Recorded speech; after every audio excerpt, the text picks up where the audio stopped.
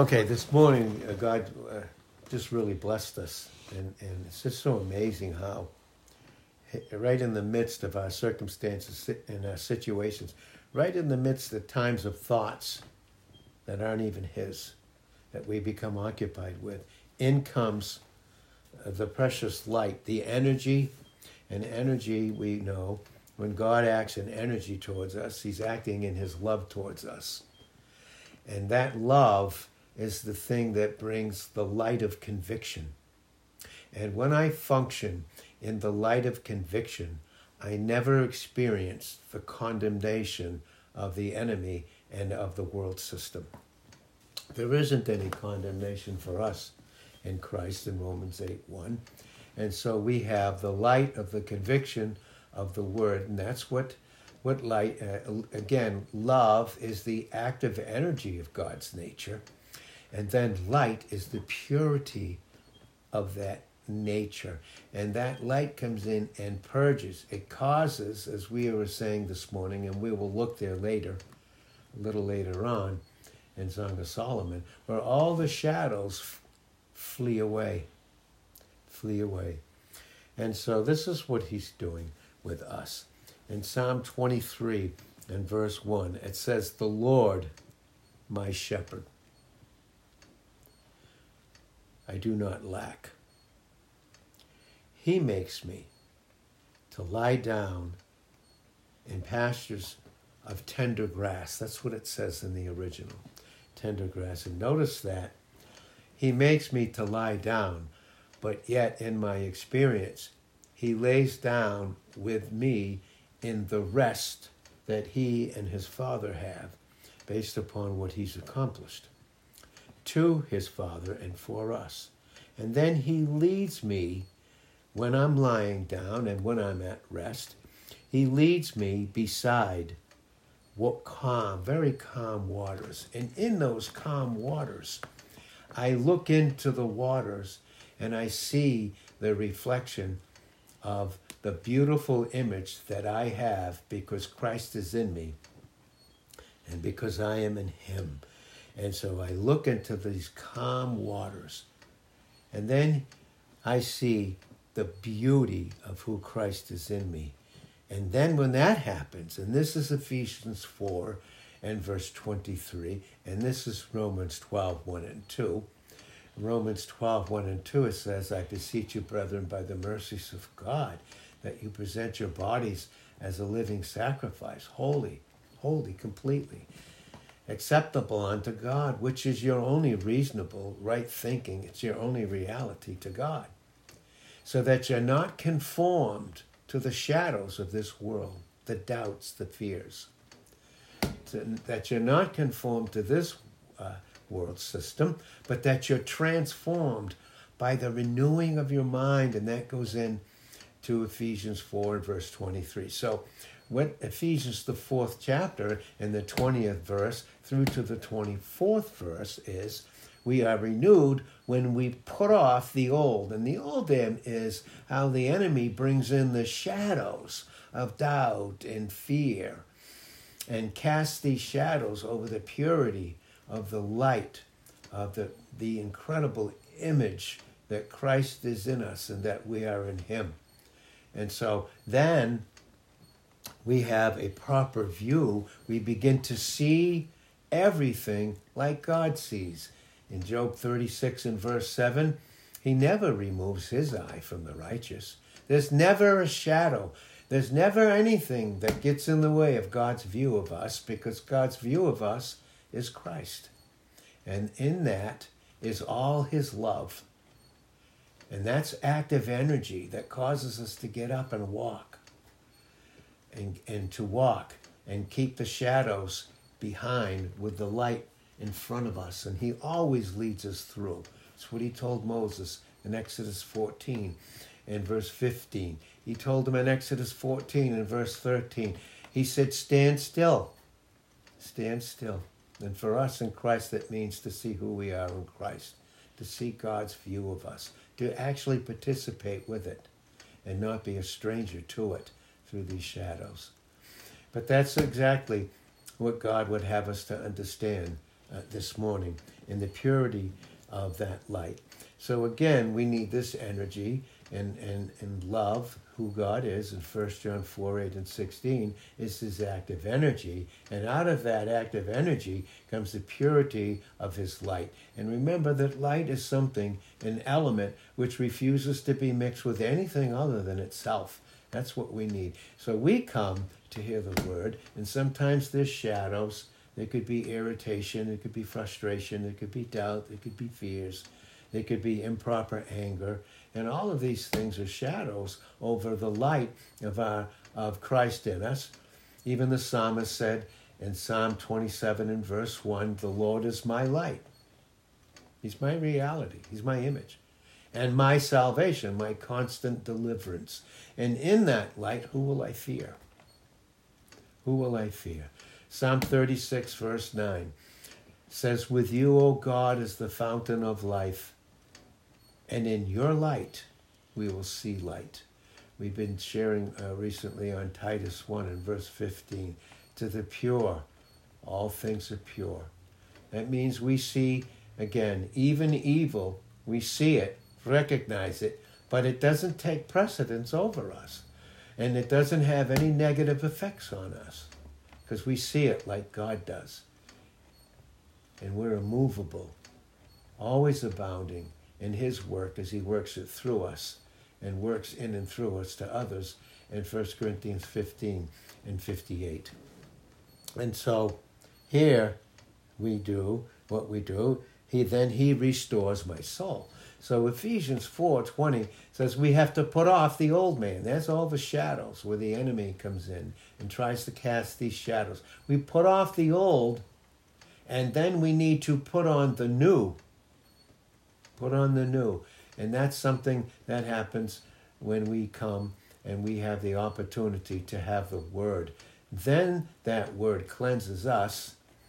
In Psalm 119, verse 9, how will a young man cleanse his way? By taking heed thereunto, according to your word. And that's why in Psalm 119, verse 11, your word have I hid in my heart, that I might not sin against you.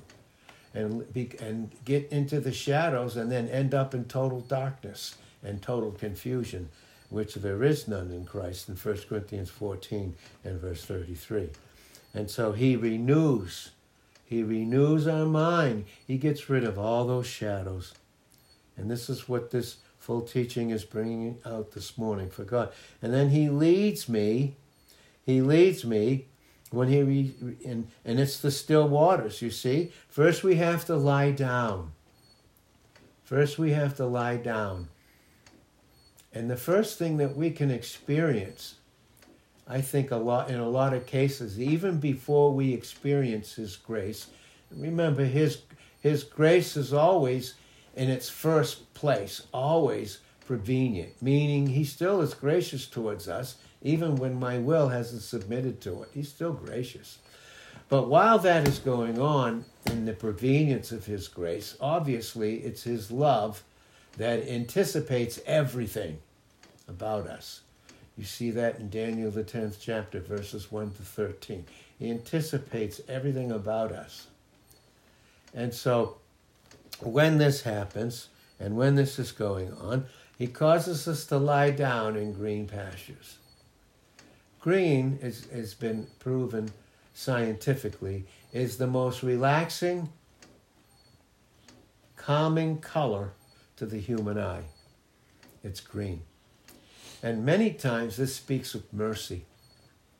And so mercy is always that God in his loving kindness towards us, even before grace has done that work in us, he doesn't give us what we deserve to get. That's mercy. So that he leads me now. He leads me because of mercy. Now he leads me beside these still waters, and these still waters is the effectiveness of what grace can do in us when we submit to it. In 1 Peter 5 and verse 6, in James 4 and verse 6. Then he gives us grace. And grace is God adding to us things that we don't deserve to get. So again, mercy is God not adding to us what we deserve to get. And grace, then, as he leads me beside these still waters, now what do I see? This is what I see. I see now God adding to me what I don't deserve to get, what I couldn't merit, but it's what Christ did in Ephesians 2:8-10. And now I see a proper image through the work that Christ has accomplished in me. In Ephesians 2 and verse 10, then he begins to restore my soul. He restores my soul.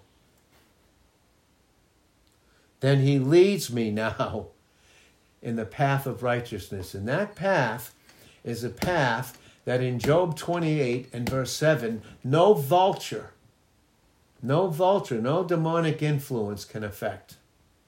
That path is lit up in Proverbs 4 and verse 18. And when I experience it inwardly, I am lit up in Psalm 34 and verse 5. He lights me up inwardly with the energy of his love and the purity of the life that Christ has given me. It's truly who I am. He's my true reality. And then when he has this in me, oh, how I desire to have nothing but the purity of fellowship with other believers. That's my whole reason for even being with them, as he leads me. And then he makes me to lie down, and as we said, in these green pastures. He leads me beside these calm waters, and then he restores my soul. And then he leads me in the paths of righteousness, and it's all for his name's sake, meaning that God is doing everything, and everything that God can do is based upon the person of his Son that has propitiated him and become our substitute and reconciled us to him. And named there means everything about the person of Christ and what he's accomplished for each and every one of us as individuals. He does it for his name's sake. Of course it has to be mercy. They're new every morning in Lamentations 3:22 and 23. They're new every single morning. You see, every single person, even unsaved, those that are in Christ, and they're still breathing his air, still there's mercy there. Hopefully that they receive the grace that can save them in Ephesians 2, verses 8 and 9, through the conviction of the Holy Spirit in John 16, 8-11, so that once they can be reborn again and be in Christ, now he can guide them like he guides us in John 16, 13 and 14, into all truth. To all truth, where there's not a shadow of a doubt in his truth. Because we know in Numbers 23 and verse 19, God is not a man that he should lie, nor the Son of Man that he would ever change his mind. Has he not said, and will he not do it? Has he not spoken, and will it not come to pass? And yes, it will. And to the end there, in Numbers 23, verse 23, we say, oh my God, look at the work that he's wrought. Look at what he's done in me. Oh, I desire to have that inward fellowship with him. And then when I get with others, what else do we have in common but Christ and to fellowship? And so here, again, he does all of this for his sons who glorified him. Remember, he glorified him even prior to the cross. He did nothing but glorify his Father, where the intensity was manifested on the cross. But that path was lit up that Christ walked in, and he glorified his Father in John 13, 31 and 32. He glorified him, and that's why even in Jesus Christ's high priestly prayer, and that's the Lord's true prayer, not the disciples' prayer in Matthew chapters 5 through 6. And he taught his disciples, his earthly disciples, how to pray, his Jewish earthly disciples how to pray. But the Lord's Prayer for us, the Lord's Prayer is what he accomplished, even finishing the work as he's looking at the cross to go there and manifest it. In John 17, in verse 4, he said, I finished the work. I have glorified you. That now, in that glory where there's not a shadow, just the purity of that light, just the purity of it comes out. There's not a shadow on it. And it reveals to us, each of us individually, in John 17:11, 21 and 22, just how one he's made us to be with him and his Father. That's why he told Mary at the tomb when she finally recognized him, because he said her name like no one ever could say it. No one could ever pronounce her name like the shepherd in John 10:3, 14 and 27. But she saw him at the tomb. And then finally, she said in 20 and verse 16, "Oh, Master, my Master." We hear his voice, he comes in and he masters us. It does away with all shadows, because no man is master of himself. And in Matthew 6 and verse 24, no one's master of themselves. None of us are. We need to be mastered. And that's why we need that yoke in Matthew 11, 28 to 30. We need to have it in our youth. In Lamentations 3 and verse 27, so that we can know our Creator. In Ecclesiastes 12:1, in the days of our youth, so that the evil days, the shadow and the darkness of evil doesn't spread its negative effect on us. And so what we see here is we begin to wrap this up this morning. He does it all for his name's sake. And now here we are in verse 4. Yea, though I walk through, you see, I walk through the valley. It's only the shadow of death. I will fear no evil. Why? For you are with me, never to leave me nor forsake me. In Joshua 1:5, never, never, never, never, with a triple salutation. In Hebrews 13 and verse 5, I will never, no, never in any way, no, never in any way at all, ever leave you nor forsake you. I will not leave you when you're in the 2.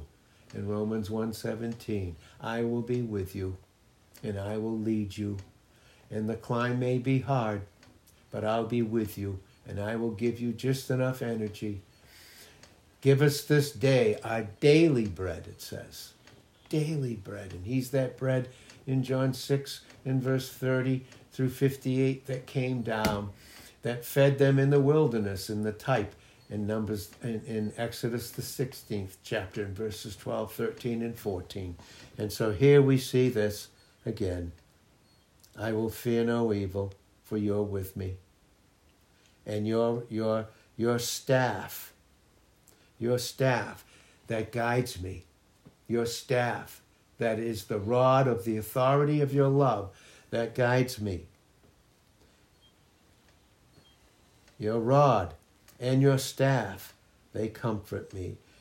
They comfort me. He uses the rod to keep the enemy away, to keep the wolves away in John the 10th chapter, starting at verse 7 through 11. Keep all them out. Keep the wolves out from devouring us in our experience. And so then what he does, that's what he uses the rod for, to cause those shadows, those lying wolves, to keep them away. And then that staff he uses to guide us. Yeah, and that staff is the authority of the rule of his love that comforts us. And that's what his love does. And then what does he do? He prepares a table before me right in the presence of my enemies. And then he anoints my head with oil, and this is the Holy Spirit who takes the things of Christ in John 16, 13, and 14 and shows them unto us. He doesn't speak of himself, but he speaks of Christ. And that is the unction that each of us have in 1 John 2:20. The Holy Spirit is the anointing. He's the anointing. It's not an emotional thing that man experiences. No, it's not. There's not like 26 or 28 different anointings. There's the Holy Spirit in 1 John 2 and verse 27. He is the anointing. He's the oil. You see, back then when they would travel through the desert with the sun, they would put oil on their head to keep them from being overwhelmed and being heated up in the midst of their trials and circumstances. And that's what we pass through. And we walk as he walks. He leads us with his steps in 1 Peter 2 and verse 21. Psalm 37, verse 23. The steps of a man that's been graced out by God. And if there's any good, it's the good that God is in. That's what a good man is, the goodness of God in him. He leads us in these steps. And life is our steps. And you prepare the table, you anoint my head with oil. And then what happens? My cup, my capacity, it overflows. And that's what makes it important to rest in the patience of his love, not only for myself, but for others. To rest in the patience of his love. And though at times in the valley, between the two mountains, in the two spot, in the two place, there's where in Proverbs 13:12, hope deferred begins to make the heart sick. Because the desire might be wrong, it might be and it might not be. But if the desire is not wrong, it has to come at God's time in Genesis 18 and verse 14. But hope deferred is God stretching our capacity for God's glory, our blessing, but not just for our blessing, you see. Proverbs 13:12, hope deferred makes the heart sick, but not if, but when the desire. What is the desire and when does it come? At God's set time, again in Genesis 18 and verse 14. God says, delight yourself in me. When you get together with other Christians, what's your delight? Delight yourself in the Lord, in Psalm 37 and verse 4, and then he will give you the desires of your heart. And then with that, resting in tender grass, led beside still waters, seeing what my image truly is, and anointing my head, and preparing a table, doing all of this is so amazing. Then hope deferred makes the heart sick, but when the desire comes, I am able, in Psalm 37 and verse 5, to roll all my anxiety, all my care on him, because in 1 Peter 5:7, he does care for us. And that's why in Psalm 55 and verse 22, it says, cast your burden upon the Lord, and he will sustain you. He'll never allow those that are in Christ, the righteous, to be moved, because Christ is our righteousness in 1 Corinthians 1 and verse 30. And then we see again, surely, absolutely, certainly, the goodness of God. Goodness here simply means this now. In Romans 8:28, all things work together for God's divine good to them that love God. To them that love God, that receive that love. To them that realize in that love, through the purity and light of the Scriptures, that we're called according to God's purpose, and God's purpose cannot fail. We see that in Ephesians, the first chapter, in the 9th verse, the 11th verse, down through the 12th and 13th verse. God's purpose cannot fail because we are in Christ.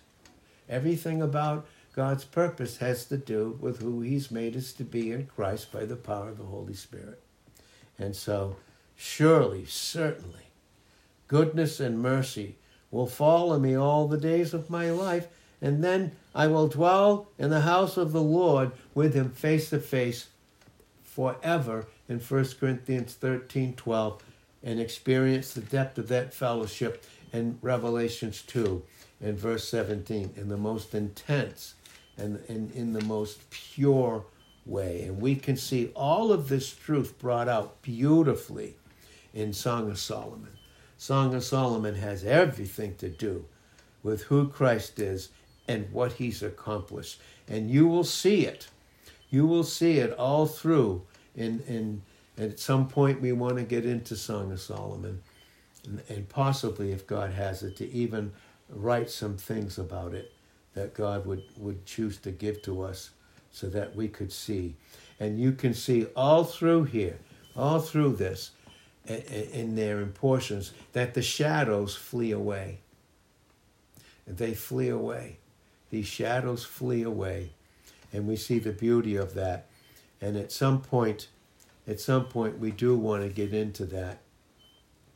But everything that Song of Solomon leads up to, everything that it leads up to is Song of Solomon 4 and verse 7, where it says, we see this in the clarity of the word, in the calmness of the water of the word, and that water cleanses us. He does that in John chapter 13 and verses 4 through 10, and we see it in Ephesians 5, 26 and 27, where he's constantly cleansing us so that we walk in the purity of a proper image and experience his love. And that's what Song of Solomon 4:7 is teaching. And then when we see the way that he sees us, see, God's sight of us is Christ. God's view of us is Christ.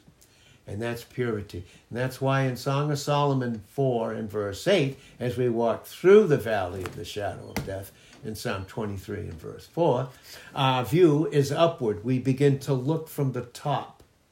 We walk, but we don't live horizontally on the earth. Our walk is an upward walk. It's vertical. Everything about us is going to meet him. In 1 Thessalonians chapter 4, verses 13 to 18, and in 1 Corinthians 15, 51 and 52, and in Revelations 4 and verse 1, we're going to be snatched out of here and meet him in the clouds of the air. In our position, our true position, as he is above everything. He's already made us to be seated in heavenly places right now. Ephesians, the first chapter, verses 1 through 23, bring it out beautifully. And then we arrive in Ephesians 2 and verse 6 and see that we're seated above. And seated above there in Ephesians 2 and verse 6 is what Song of Solomon, chapter 4 and verse 8 is bringing out. We look from the top. And then he brings us to see this. I am, my beloveds. Thank God we don't belong to any other thought other than the full thought of God, which is Christ. And that's by the power of the Holy Spirit. That's why we need to have our heads anointed with this oil. And I am my beloved's, and his desire is towards me. You see, that's Psalm 37:4. Delight yourself in the Lord, and boy, is God going to give you his desires. And what could be better than that? What could be better than that? We see God's better. We see his best in the book of Hebrews. But we are his. He said, I am my beloved, and his desire is towards me. Then we see in Song of Solomon 8 and verse 3, it says, his left hand is under my head. His right hand embraces me. It embraces me, and that's the right hand. The right hand in Psalm 110 and verse 1, in Hebrews 1, 12 and 13, in Acts 2, 34 and 35, and countless other scriptures. And the stars were in his right hand in Revelations 1 and verse 20. And we're his little stars in 1 Corinthians, the 15th chapter, in verse 42 to 44. We're his little stars that are lit up in the darkness in night of his absence in John 9, verses 4 and 5. His left hand is under my head. His right hand embraces me. And then we set him in Song of Solomon 8, verse 6, as the seal upon our heart. He seals his love. He stamps us with the approval and acceptance in Ephesians 1:6 of his love as a seal upon your arm, meaning everything you do is telling you you're his. Everything you do is for his glory, as Christ does it in you and through you in Philippians 2, 12 and 13, with our wills submitted to him. And then we see that love is even stronger than death. And the jealousy and fire of his love. You see, he's a jealous God. These coals are of most vehement flame. He's a jealous God, jealous in his love for us in Exodus 20 and verse 5. Jealous with his love for us, Exodus 34 and verse 14. Jealous over us with his love in Deuteronomy 4 and verse 24. And that love, that jealous love through the purity and light and heat of his word, melts everything else away that is not of him, so that we function in the purity and light of his love. And he's a jealous God. in Hebrews 12 and verse 29. You see, jealousy is what? Jealousy is as cruel or is as hard. It's going to be even harder.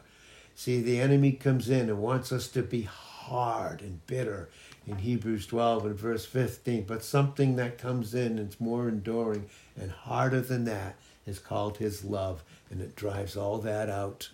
All of that hatred and bitter and anger stored up. And those is as cruel. Jealousy is cruel as the grave, the coals thereof that were taken off the fire of the altar of sacrifice. We see that in Isaiah 6, verses 2 and 3 and 4. They were taken off there in 4 and 5, those coals in Isaiah, the 6th chapter. And those coals are a most vehement flame, and they consume everything that's not of him. It consumes every shadow and every darkness. And then many waters, the many waters there. That's Ephesians 5 and verse 26 and 27, you see. Many waters cannot quench love. The waters of the enemy. But now comes in the purity of the water of the word, those still waters in Psalm 23. And neither can the floods. You know, in Isaiah 59 and verse 19, when the enemy comes in like a flood, then the Spirit of the Lord will lift up a standard, and that standard is Christ in us, in who we are in him. And then the enemy has to flee because we submit. We put Christ between us and the shadows, the lies, the enemy, the darkness. We see that very clearly in James chapter 4, verses 6. We submit to him, he flees in 7. Then we draw near in James 4 and verse 8. And then we see that there's those floods cannot drown love. If a man would give all the substance of his for that love, which you can't buy, in Isaiah 55 and verse 1, come and buy without money, because otherwise, without his love and the energy and purity and light of the scriptures, who Christ is constantly in you, and you in him, then you'll spend your money in Isaiah 55 and verse 2 on things that can't do a single thing for you. There'll be no love. Love won't profit you anything. And the enemy tries to convince us in 1 Corinthians 13:2 that if you're not experiencing love, you're nothing, and God's against you, and your circumstances are. So settle for less. But no, all our value in 1 Corinthians 13 and verse 3 is in his love for us, which never changes. In Malachi 3:6, we said it again in Hebrews 13:8, and in John 1 and verse 17. We couldn't even begin. We can't even begin to measure that love because it's immeasurable. We'll experience it now. Would you experience it now? As he leads us with the energy of his love through the light and purity of the scriptures to a place where, in eternity, where we're going to be individually with Christ in Revelations 2 and verse 17, yet all of us singing together in Revelations 5, 9 through 12, around his throne, and it's preparing us for our meeting, our face-to-face meeting, where never again, love will never ever again, the purity of the word, that love will never ever again be disturbed or distracted by any shadow or any darkness, because then we see that love in Ephesians 3 and verse 19 that passes knowledge. We'll never come to the end of how deeply and how much he loves us. And Father, we thank you so much for the purity and preciousness of your word for us this morning. I thank you, Lord, for giving me the comfort of your love. And only your love can do away with all the hurts, the pain, the rejection, the things that get in the way of you desiring, a deep desire to have intimate fellowship and an exchange life with Christ between two. Father, I just pray that these days coming, even from now forward, that these days coming, that this will be our beautiful experience for your glory. Not only for our blessing, but yes, it's there for us, but for the blessing of others. In Jesus' name, amen.